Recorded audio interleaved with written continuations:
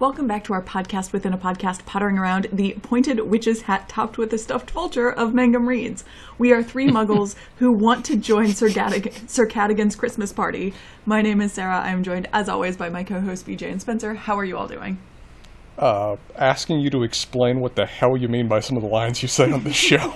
Well, some of them are within the chapter. They're always some of them are within the chapter. Yes, they are within the chapter. But applied to us and our circumstances, I have questions. Well, Spencer, we run a book podcast. Figure it out. We're the vultures that are circling the dying or dead remains of most of the other... Oh, I'm having flashbacks to English literature class in 101 freshman year. Okay. I mean, we're essentially, have taken up hoops by now. So, and any of the other ones are fair game. Oh, man. So we are really, at this point, about halfway through the third book, Harry Potter and the Prisoner of Azkaban. We are on chapter 11, called The Firebolt. This was a very straightforward title. There was a very straightforward picture. They both attached directly to the chapter, Spencer. At a certain point, I was still holding out hopes for this being a fire magic chapter, but I can't say I'm overly surprised it went another way. Well, we have some segments that we do here. We have a rapid-fire recap. We have BJ's Wizard Wheezes. We have Newbie's Notes with Spencer, and now increasingly BJ. And we award house points, and then there are questions, which have already been saved for in the episode. So I'm already irritated. So this should be fun, guys. Yeah, BJ, your conversation before we started of, oh wait, I've got a question, but I think you'll hate it more if I ask you it on the air. It just so wonderfully summarizes that segment of this show. Well, but the best part is it's not actually Harry Potter related. Even better. So Scope creep. Last time we discussed that there was going to be a house points scoring for the recap, but we were going to wait an episode because last chapter was a doozy. Yes. And I am, and as you maybe explained this, Spencer, I am actively deleting things from my summary to make sure that I make it. You do. I as a result of those notes being on a computer that has presently died, I'm going to delay by another week before we go back to the scoring system. So you have been spared. You have a delay of execution. No worries. All right, I will still go for my 2-minute mark. Personal honor rather than house points. Understood. Indeed. So are we ready for the recap?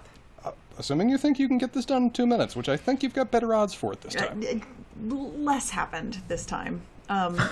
Significantly less happened this time. My notes went from 3 pages to a half a page for this time. Excellent. All right. Well, do you have your giant novelty stopwatch at the ready, Spencer?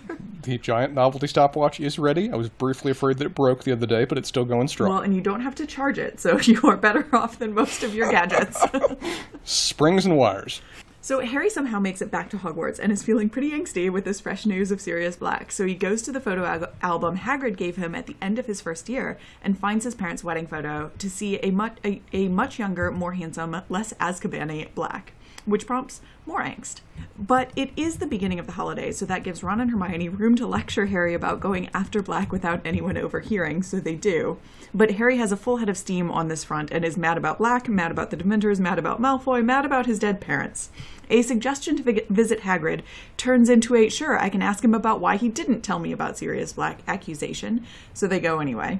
And Hagrid is bawling. He's gotten a letter from the school governors indicating that he can keep his job, but Buckbeak has to have a hearing in front of the Committee for the Disposal of Dangerous Creatures. Hagrid is crushed and has let Buckbeak stay in his house.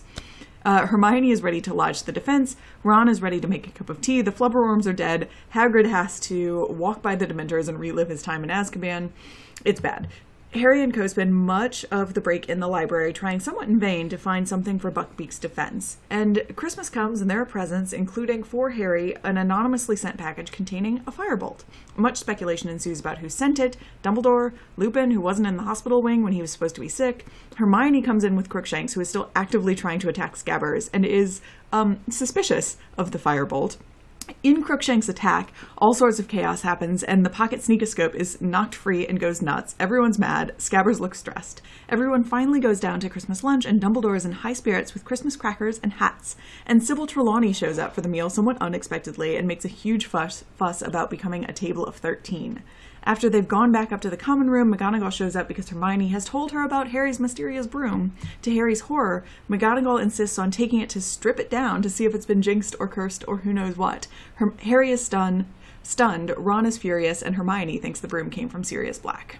That last stutter moved you over by a second. Oh, no! You were on perfectly. Well, shoot. At least you haven't come up with your new system yet. Okay, you did not lose Ravenclaw 100 points today. Thank you. Maybe next time. Well, let's see what the next chapter is. Don't worry, I'm going to work BJ into the system. Perfect. We have a good chapter coming up next. I have Wheezies. Please. So, Sarah. Yes. What's the difference between an M dash and an N dash? So an M dash is longer. N dashes are actually hyphens. And so many people erroneously use an N dash when they are really trying to use an M dash. This is really great in an audio format. When they are trying to use an M dash, which would perhaps set off a clause or something else from a sentence. But that should always be an M dash. Okay. I have a question for the two of you. Mm-hmm. How many M dashes do you think were in this chapter? Lots. 47. You counted them too. I didn't. You didn't? It is exactly 47. Oh my God! Oh, Jesus Christ. Sarah, that was really terrifying. I counted them. That makes up whatever house points I would have lost. It does. Sarah, it's really weird to find out at this point in your life what your superpower is. Oh my gosh. I started early on and I'm like, this is the chapter name or the I'm giving is Deus Ex M dash. But I started off and I was like, there are a lot of dashes in the first couple of pages. And then I started counting, and then I started writing notes on the Kindle every so often to continue keeping count, because keeping a number in my head and counting while I was trying to read just wasn't working so well. And yeah, I was shocked that there were almost 50 dashes in this chapter for I don't really know what reason. You have, BJ, talked about in your writing perhaps being guilty of using too many and too frequent commas. Mm-hmm. I am a giant fan of the M dash. Interesting. Mm-hmm. I love an M dash. I can't say that I've ever seen it used in most of the literature that I read for especially work. Mm-hmm. But I think I prefer it in terms of it seems to be used at least every so often in a pause. Mm-hmm. And I think I prefer that to ellipsis, because I find that, I guess in my head, that's a trailing off rather than a pause. And it seems like all of them have been used in this chapter for various reasons. And also there were a bunch of incorrect ellipses that I noticed. And I'm now more frustrated now that I know that 3 and 4 ellipses have definite informational meanings, and that they're not always used correctly, at least in the Kindle edition. Oh, interesting. Yeah, I have not been, we talked about this in an earlier chapter, I have not been paying attention to the actual ellipses and what they're doing. Did you know, and this is still kind of infuriating to me, and I don't know why this happens, that when you are using the 4 dot ellipses at the end of a sentence, that it is not like you had the 3 ellipses and then the period at the end of the sentence. The actual period is before the ellipses, regardless of whether the sentence was actually finished or not. That is so weird. And I wonder if that actually works on, like, I wonder how that works on, like, word processing, because a lot of word processors actually do different spacing for ellipses. Mm-hmm. They do. And I don't know if they, like, recognize that that's the actual... I don't think they recognize that that's the actual rule. But I also, like, I find it bizarre and slightly maddening. I assume a programmer saw that because they were forced to look it up and said, no, that is wrong. I don't care. So the last thing that I was thoroughly amused by is the Committee for the Disposal of Dangerous Creatures, or the CDDC. And whether that is... gotta be intentional. Referred to as such in the movies, and I hope so, but I fear that it isn't. It is not. That would be incredible. But I am not at all surprised that Hagrid has run afoul of them many times and used them not favorably. And with that, what notes does our... Well, I guess I'm in this category too, to a certain extent, but what does the newbie have? I'll set the structure. Feel free to pipe in at any point, BJ. First thing. Harry. Harry. We've talked about this. Why did no one ever tell you? You know exactly why no one ever told you, Harry. You wouldn't let them. Several people tried over the course of this book to tell you exactly what was going on, and at every opportunity you intervened. And the fact you have no awareness of that is hilarious. I mean, he's still like 13, 14, so on brand. I mean, some of these moments are not that long ago at this point. I had forgotten about Hagrid's gift to the photo album. I blocked that one in my mind. I forgot what a really nice gesture that gift is.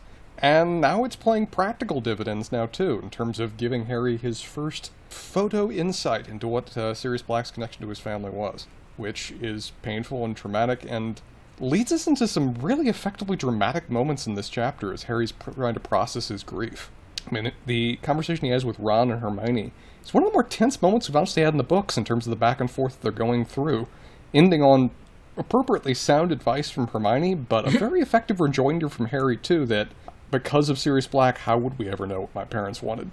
It feels almost like we're building up to like that kind of classic fiction trope of the hero is going to have the villain at his mercy at some point, and he has to decide whether he wants to fulfill his cause of revenge or otherwise be the better man, which is a trope that is as old as damn time and has become very popular in, comic books and all fantasy works lately.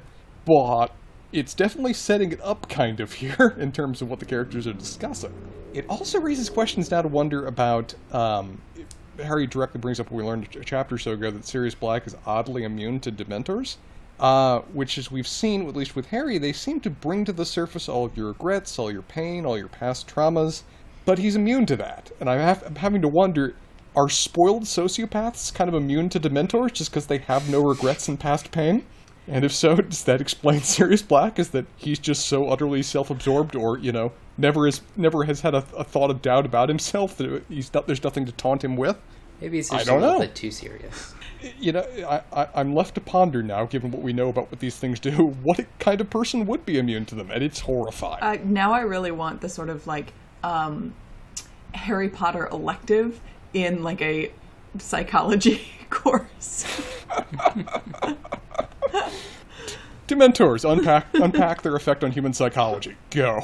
I think delving into dark arts practitioners, or why do you actually want to see the future? You could have loads of different units in the dealing with grief and trauma. Yeah, or even just unpacking the subject of why are characters in Harry Potter so effective in dealing with trauma? Is it a result of low-level trauma that just runs their day-to-day lives? Is it because they're British? Okay, alternative theory presented. I think you've told me we're going to meet non-British characters at some point in this series, though, too. Yes, so we are. We'll get to assess them as well. Don't we have some Irish characters? I suppose we don't know which side of the island they come from. Getting into the argument about how broad you want to consider the term British Isles or not. Mm-hmm. Let's start a war over that issue. Like you said, BJ, I'm thinking that Hagrid has been quite the frequent flyer in front of the Committee for the Disposal of Dangerous Creatures. Like, they may have just a picture on the wall of him about, this is the man that's helped fund our department for the last year. Because one of the main tropes we know about Hagrid is the number of dangerous magical creatures that he just runs with, despite any sense or reason. Like, dangerous spiders that are now apparently taking over an entire forest and are perfectly willing to eat people, that he just goes out and feeds every day, or at least talks to every day. So, yeah, among the various side novels and novellas that I'd love to see published, a brief pamphlet or encyclopedia on the subject of Hagrid's prior creatures that have gone in front of this committee would be delightful to read. I mean, it's clearly not Fantastic Beasts and Where to Find Them, but that would have been a much more entertaining plot, I'm guessing, for it. Also, credit where it's due, I legitimately forget it sometimes that Harry is a remarkably empathetic person who is a good guy. As frustrating as he can be, as self-absorbed as he sometimes can be, as bull-headed and lacking in any degree of foresight, there is a definite kernel of caring for those people, the broken, the downtrodden, the, bastards and broken things of this series that Harry has, and that is to his credit. I also fundamentally agree with Ron that tea actually does make everything significantly better. I pretty much never had a circumstance of where tea would not have at least marginally improved at what was going on. And I feel like I need to comment here that is the most British possible thing of the entire series, that the only non-magical thing that carries over is tea. Well, there are things that are fundamental to the British fiber of being, sir. No amount of magic can separate that from the person. What's other things? I think we just have reiterated in this chapter that Mrs. Weasley is just an utter sweetheart. Her continual gifts to Harry every season are just very sweet. I share Hermione and McGonagall's concerns about the broom, but I think Hermione's got other issues going on here. Her reaction wasn't, an unpacking of what this gift could mean. Her reaction was immediately to the fact that that particular gift is there. And given that she previously bought him a broom cleaning kit, I'm almost wondering whether she's just frustrated that someone co-opted her planned gift. Perhaps with a much nicer equivalent than anything that she could reasonably afford, of course, but this seemed to be targeted not only that you need to be more careful, that's her always byline, this seemed to be more targeted about what the gift was. But we'll see. At least the concerns that she's directly manifesting seem very much merited, and that, among the various possible people that could have sent this, Sirius Black may rank fairly high. I mean, it's probably not one of the teachers. There'd be too many potential issues there. Not that Dumbledore gives a shit. He has no other, rich friends or anything that would ever buy anything for him. And I believe you guys told me previously that the Black family is remarkably well established and wealthy. Old. Old money, or just old? From my brief delve into the family trees of things, the Black family was one of the older roots of magical wizarding families. That's what I gleaned, and I didn't look too far into it because I feel like knowing spoilers will... Well, it's on my list of questions, so we'll see how much Sarah's willing to tell us. TBD. We have another damn scene of Crookshanks, Scabbers, and the Sneakoscope going wild. Miss Rowling, I understand. I get it. You've played out this scene like 3 or 4 different times in different ways. You might as well just have flashing warning lights that drop down from the ceiling saying, "This is important, I want you to remember this." Somebody in this room is evil or means active threat, and given that this thing has gone off previously with Scabbers in the room, I'm guessing Scabbers. Unless it's in some way going off because Hermione had, was playing a trick essentially on Harry about the real reason she was opposing the broom. These are the possibilities, but it has gone off previously around the Weasley family, which presumably Scabbers was there. And now that Crookshanks continually decides to murder him in a way that is decidedly cat-like, but could have another explanation, I'm getting all the evidence I need. Thank you. I don't need any more. Well, so when did we actually see it go off? We have previously seen it go off in the when train. It's dropped out of Harry's luggage, but the main example I'm offering is that before Ron even sent it, he said it was broken because it kept on going off around the family. Well, but he also offered the explanation that the Weasley twins were being, particularly awful. Well, and going up to my next point about them again teasing the idea that Lupin's afraid of crystal balls, this book is very willing to offer red herrings to explain things. But it did go off on the train when the Dementors were present. I'm not saying there couldn't be other things that caused it to go off, but in this room, at this given time, the options are limited. Are cats Dementors? Well, given that both Sarah and I are... Sarah is a current cat owner, and I've got a long history of it, I will fight you, BJ, if we want to go into that topic. I had cats too growing up. I still think there might be something there. I know, and they do stare at ghosts in the corner sometimes, so I think they might be like divination professors. Also, one of my cats ate a cockroach last night, so I don't know what that means in this world. Like a full-size palmetto bug cockroach? Yes, she caught it and crunched it, and it was gross, but she got some protein, so I guess that's fine. I was going to say, better than leaving it around. I was actually very glad that she ate it, yes. One of the most effective purposes that cats serve is that they will make war on anything that moves in your house, which can make them very effective in eliminating all things that both fly and crawl. Yes. But anyway. That finished up my newbie's notes, so I believe we're going from here into house points. Yeah, so clear loser of this chapter, Hagrid has had the worst of all possible days, and seems to in fact be having just a pretty bad week. And it's demonstrative of Hagrid's nature is that he does get good news in this chapter, but it just means nothing to him compared to the scale of the bad news. Yes. Yeah. And I think that Hagrid's time at Hogwarts can somewhat and fairly pretty much every time we interact with him can fairly often be summed up by the Friends intro song. I'll be there for you. When it hasn't been his day, his week, his month, or even his year.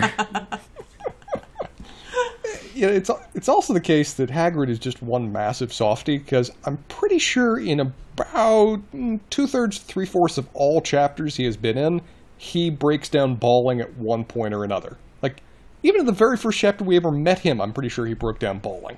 It's just even odds whether he will be drunk at the same time or not. There could be help. He's also, probably always at least a little bit drunk, too. I mean, well, maybe less so now, because he has to walk past the Dementors to get down to the pub. I mean, he could be in pain all the time, like Andre the Giant. That's certainly true. This is possible. What's remarkably horrifying Oh, go ahead, Spencer. I'm sorry. I said also to add to his list, it was remarkably horrifying to hear him describe what exactly it is like to be locked up in Azkaban and what he's still going through as a result of that. Yes. So, and I did think that was trauma. Interesting because we got more of an explanation of kind of what the Dementors do last chapter. But to hear Hagrid specifically talk about it in a personal, like apply that personally, I think was really affecting in this chapter. He basically revealed that Dementors are that mental effect you have of where that thing that happened to you when you were 5 that still pisses you off just suddenly jumps back into your brain, but you're just always having that. Plays on loop, yeah. And that is hell. That is the definition of hell. Mm-hmm. And it's also interesting that the Dementors are not only like the essentially prison guards of Azkaban, but they are the torture device getting of Azkaban. Something out of this. Yeah. So winner of the chapter, not a lot of like real clear winners in this chapter, I feel like. I mean, we saw some people have a good time this chapter, like Dumbledore seemed to have a nice Christmas. But I feel like in terms of who got what they wanted from the chapter, I think we might be setting up for this to bite her in the butt, but Hermione did pretty well in what she set out to do in this chapter, I think.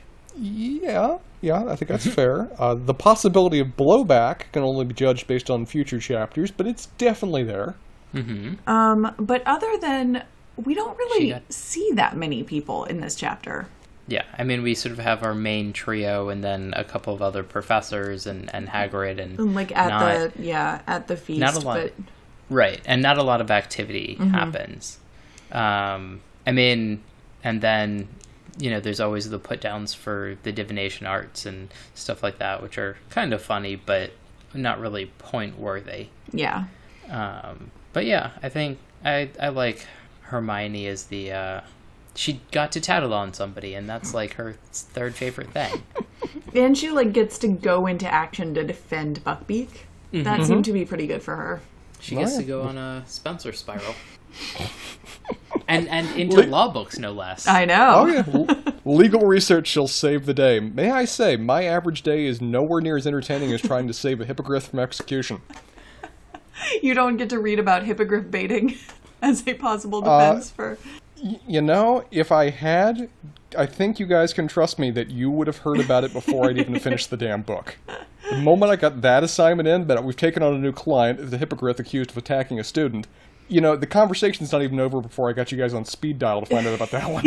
I mean, honestly, I'm a little surprised because I expect that alligator and alligator-related lawsuits are like half of what happened in Florida. No, they happen too often to ever be really litigated now. They're just necessary background. We just we assume a set number of people die a year to alligators. You know, it's a certain spillage statistic. Oh man! But I was also amused. I do agree with Hermione winning, but I was very much amused by how much pleasure McGonagall got at needling Trelawney. Yes, it's like she could not contain herself. The scorn she has for that lady's profession. Yeah, yeah. It's kind of like typical tarot card reader and crystal ball enthusiast like responses. Well, it's like, oh, well, it'll happen eventually, or like it's not always clear exactly what's going to happen, and it just is a very... It would have been nice to not go with all of the sort of tried and true things associated with these for the books, but hopefully it'll end a little bit more interestingly. Would we like to move into questions? Yes. BJ, you want to start us off? At some point, I think we're all going to have to acquiesce to Sarah's request to stop talking about pictures and paintings. But today is not that However, day. This chapter is not where I'm going to agree to that request. Oh, okay. What? So... why is the album that Hagrid gave to Harry non-magical? Like, how did he get in, and why was, like, a presumably all-wizard wedding taken, like, the photos taken by a non-magical photographer? Oh, does it specifically say in the chapter that they're non-magical?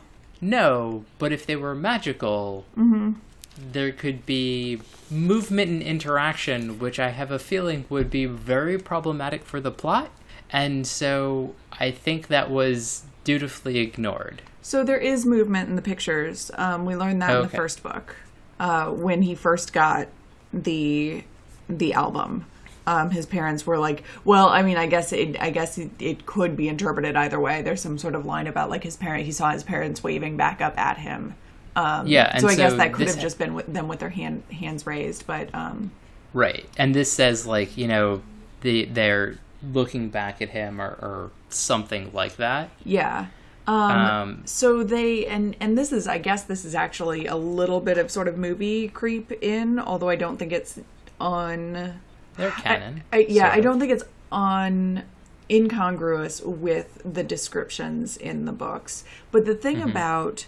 Like, I think part of the difference between photographs and paintings is that paintings end up, I think we could sort of debate about the interpretation for why this is. I think there are a lot of possible reasons. Paintings are more alive because they capture more of the artist's soul. Yeah, like there are many things we could say about this, but like they have much more leeway in moving around and in the movements that they do. And of course, as we've talked about, like going in between each other, as we see with sort of Cadogan's Christmas party in this chapter as well. And so like photographs can move, but it's pretty prescribed, limited. It's pretty prescribed. Yeah. Like honestly, they're kind of like GIFs. Oh God, you're one of those people. And I am, yes. Do pictures not talk canonically? Mm-mm. Okay. No, photographs don't. Yeah, because otherwise your newspaper would just be screaming at you all day.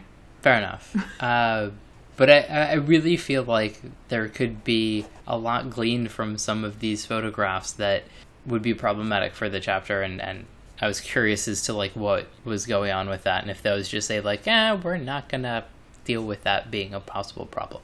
And you know that might be the case if you have Sirius Black in a lot of pictures with the Potters, or it could be the case, you know, that their marriage would have been at least 2-ish years before antebellum. So there might have been time for something else to happen with Sirius Black. Like, there are possibilities, but I feel like you're probably right on the merits, BJ, that like it's not worth opening up that can of flubberworms in the course of a brief description of these photographs. Yeah. Spencer. All right, so speaking of Sirius Black, the Black family. I've heard before that they are a foundational old wizarding family, but are they still an existing one of power, wealth, and prestige? Is Sirius Black the member of a large and still vibrant family tree, or is he kind of like the last scion of a dying bush? Unclear, yes. Spencer. Spoilers. You said A or B, and I said yes. How is that spoilers? I'm ignoring you entirely. I would just wait, Spencer. Okay, more to be found out. Fine. So, I think I have my timeline wrong.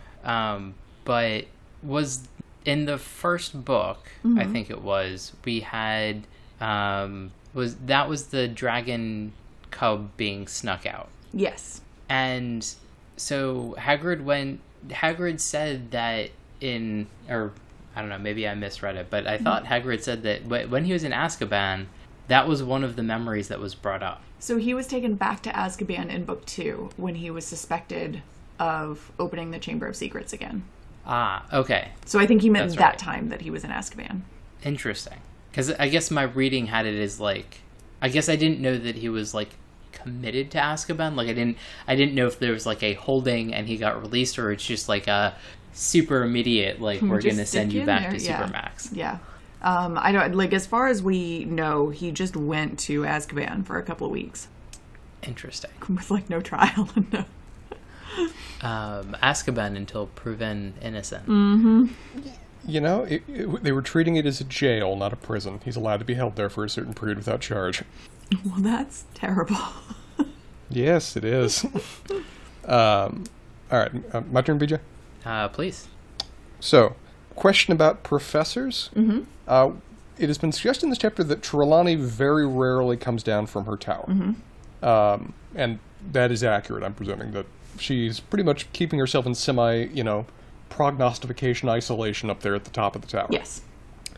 To what degree are professors expected to take part in events or have administrative responsibilities, or is it really individually flexible? Because it definitely seems like each professor kind of does their own thing with respect to playing a part in running this school. Yeah, it seems to be pretty individually flexible. And as far as the professors go, like, we certainly learn, I would say, the most about our 4 heads of houses. So, and even really 2 of those more than the others. So McGonagall and Snape, and then Professor Sprout and Professor Flitwick are kind of always there. We always learn more about Defense Against the Dark Arts teacher as we have seen them cycle in and out and be generally relevant, like plot relevant characters. But then we kind of get other professors float in and out more. Obviously, we're getting a lot of Trelawney in this book. We get more astronomy in other books. We've gotten a little bit of Professor Binns, but like it's a little bit unclear, other than our kind of main 4 professors and heads of houses, exactly what other duties professors have.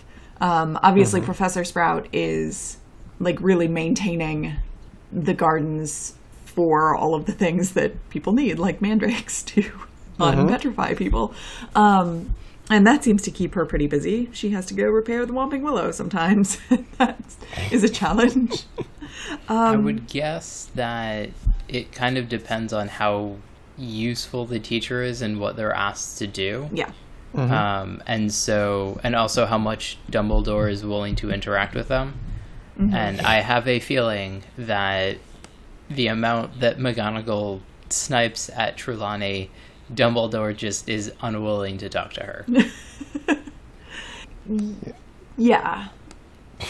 Yeah, I can't say it's in any way unrealistic that there's basically 4 people running this thing and everybody else is treating it like a part-time job. That kind of describes every job ever for everyone. Yeah. But it is interesting to see it play out that some have very almost self-imposed limited roles, while other people take on these vast additional tasks as part of running the school. Well, and it's also kind of, to your point, Spencer, it's a little... I honestly wish we knew more about what the other professors did, because, like, this is, as far as we know, this is a residential job for everyone. Mm-hmm. So, like, you have to hang around the castle with a bunch of teenagers. Like, what are you doing with your days? I mean, she does have a bunch of crystal balls that may see into the future, but also, you know, in fantasy, usually see other things. Maybe Dumbledore's just going up there, and that's how he's spying on everybody all the time. I also really want McGonagall to make the bad joke of, you know, we all rotate, you know, officiating Quidditch matches. You know, why don't you take your turn? Or you could just call the score beforehand. I mean, since you obviously should know it. Yeah, it is fun to imagine kind of like the side gigs some of these professors do to keep busy. Like, you know, obviously Trelawney probably has a 1-800 number that he does prognostication for to bleed into the Muggle world. Hooch is clearly at least in an intramural league for Quidditch, because otherwise what the hell else is she doing for 90% of her time? Sure. Yeah, it'd be a fun list to ponder out. So, it would be very entertaining to me, and I know that they wouldn't have done this, but if they had gotten the movie prop from Big to go in, like, somewhere in the corner in her tower, and it's just like, well, this is the substitute teacher if I'm feeling under the weather. Oh, man. You got another one, BJ? I think I'm good for this chapter. This was a fairly descriptive chapter. Yeah, at a certain point, some of my other questions here are mostly just taunting myself, so I'm just going to skip those. Like, you know, who will be the 13th underlined 3 times is starting to get, like, something out of 7, so I probably should just stop doing that. Okay. So when the 14th gets up, does the 13th then become the 13 people at dinner, and then they... Any dinner party under or over 13 people? No one move. I'm writing out cards. You will know your number at all times. You can never stand up. Oh, man. Okay, so next time around, we have Chapter 12, the Patronus. Spencer, does this mean anything to you? You guys have said this word several times. I am now going to find out what the hell this thing is. Will I now be able to take this test on the Harry Potter website? I think so. I can't remember if you can... maybe not after this chapter. But at the end of this book. At the end of this book, yes. But I feel like taking the test is spoilery beyond learning just what a Patronus is in the next chapter. Okay. Well, at least I will have further knowledge in this world. Yes. I think at the end of this book you might start understanding all of the Harry Potter tattoos that you will see commonly. But that might be later. You'll get some of them. You guys give me such weird hints about where these books are going to some days go. More like the weird fandom for the books than... Now we're adding the tattoos to all your various Centaur stories, BJ. What books did you read by the time these were done? I just am familiar with, like, the random Reddit comments and stuff like that go on very often, along with one of my exes and one of our mutual friends in the chemistry fraternity I was in are probably bigger fans than Sarah of Harry Potter. Don't say things you don't mean, sir. I mean it. And so I was sort of like Harry Potter adjacent to things that happened. And that's actually why I ended up reading the first 2 books, is that this ex was a huge Harry Potter fan and was beside herself that I hadn't read them, since I read a lot of fantasy.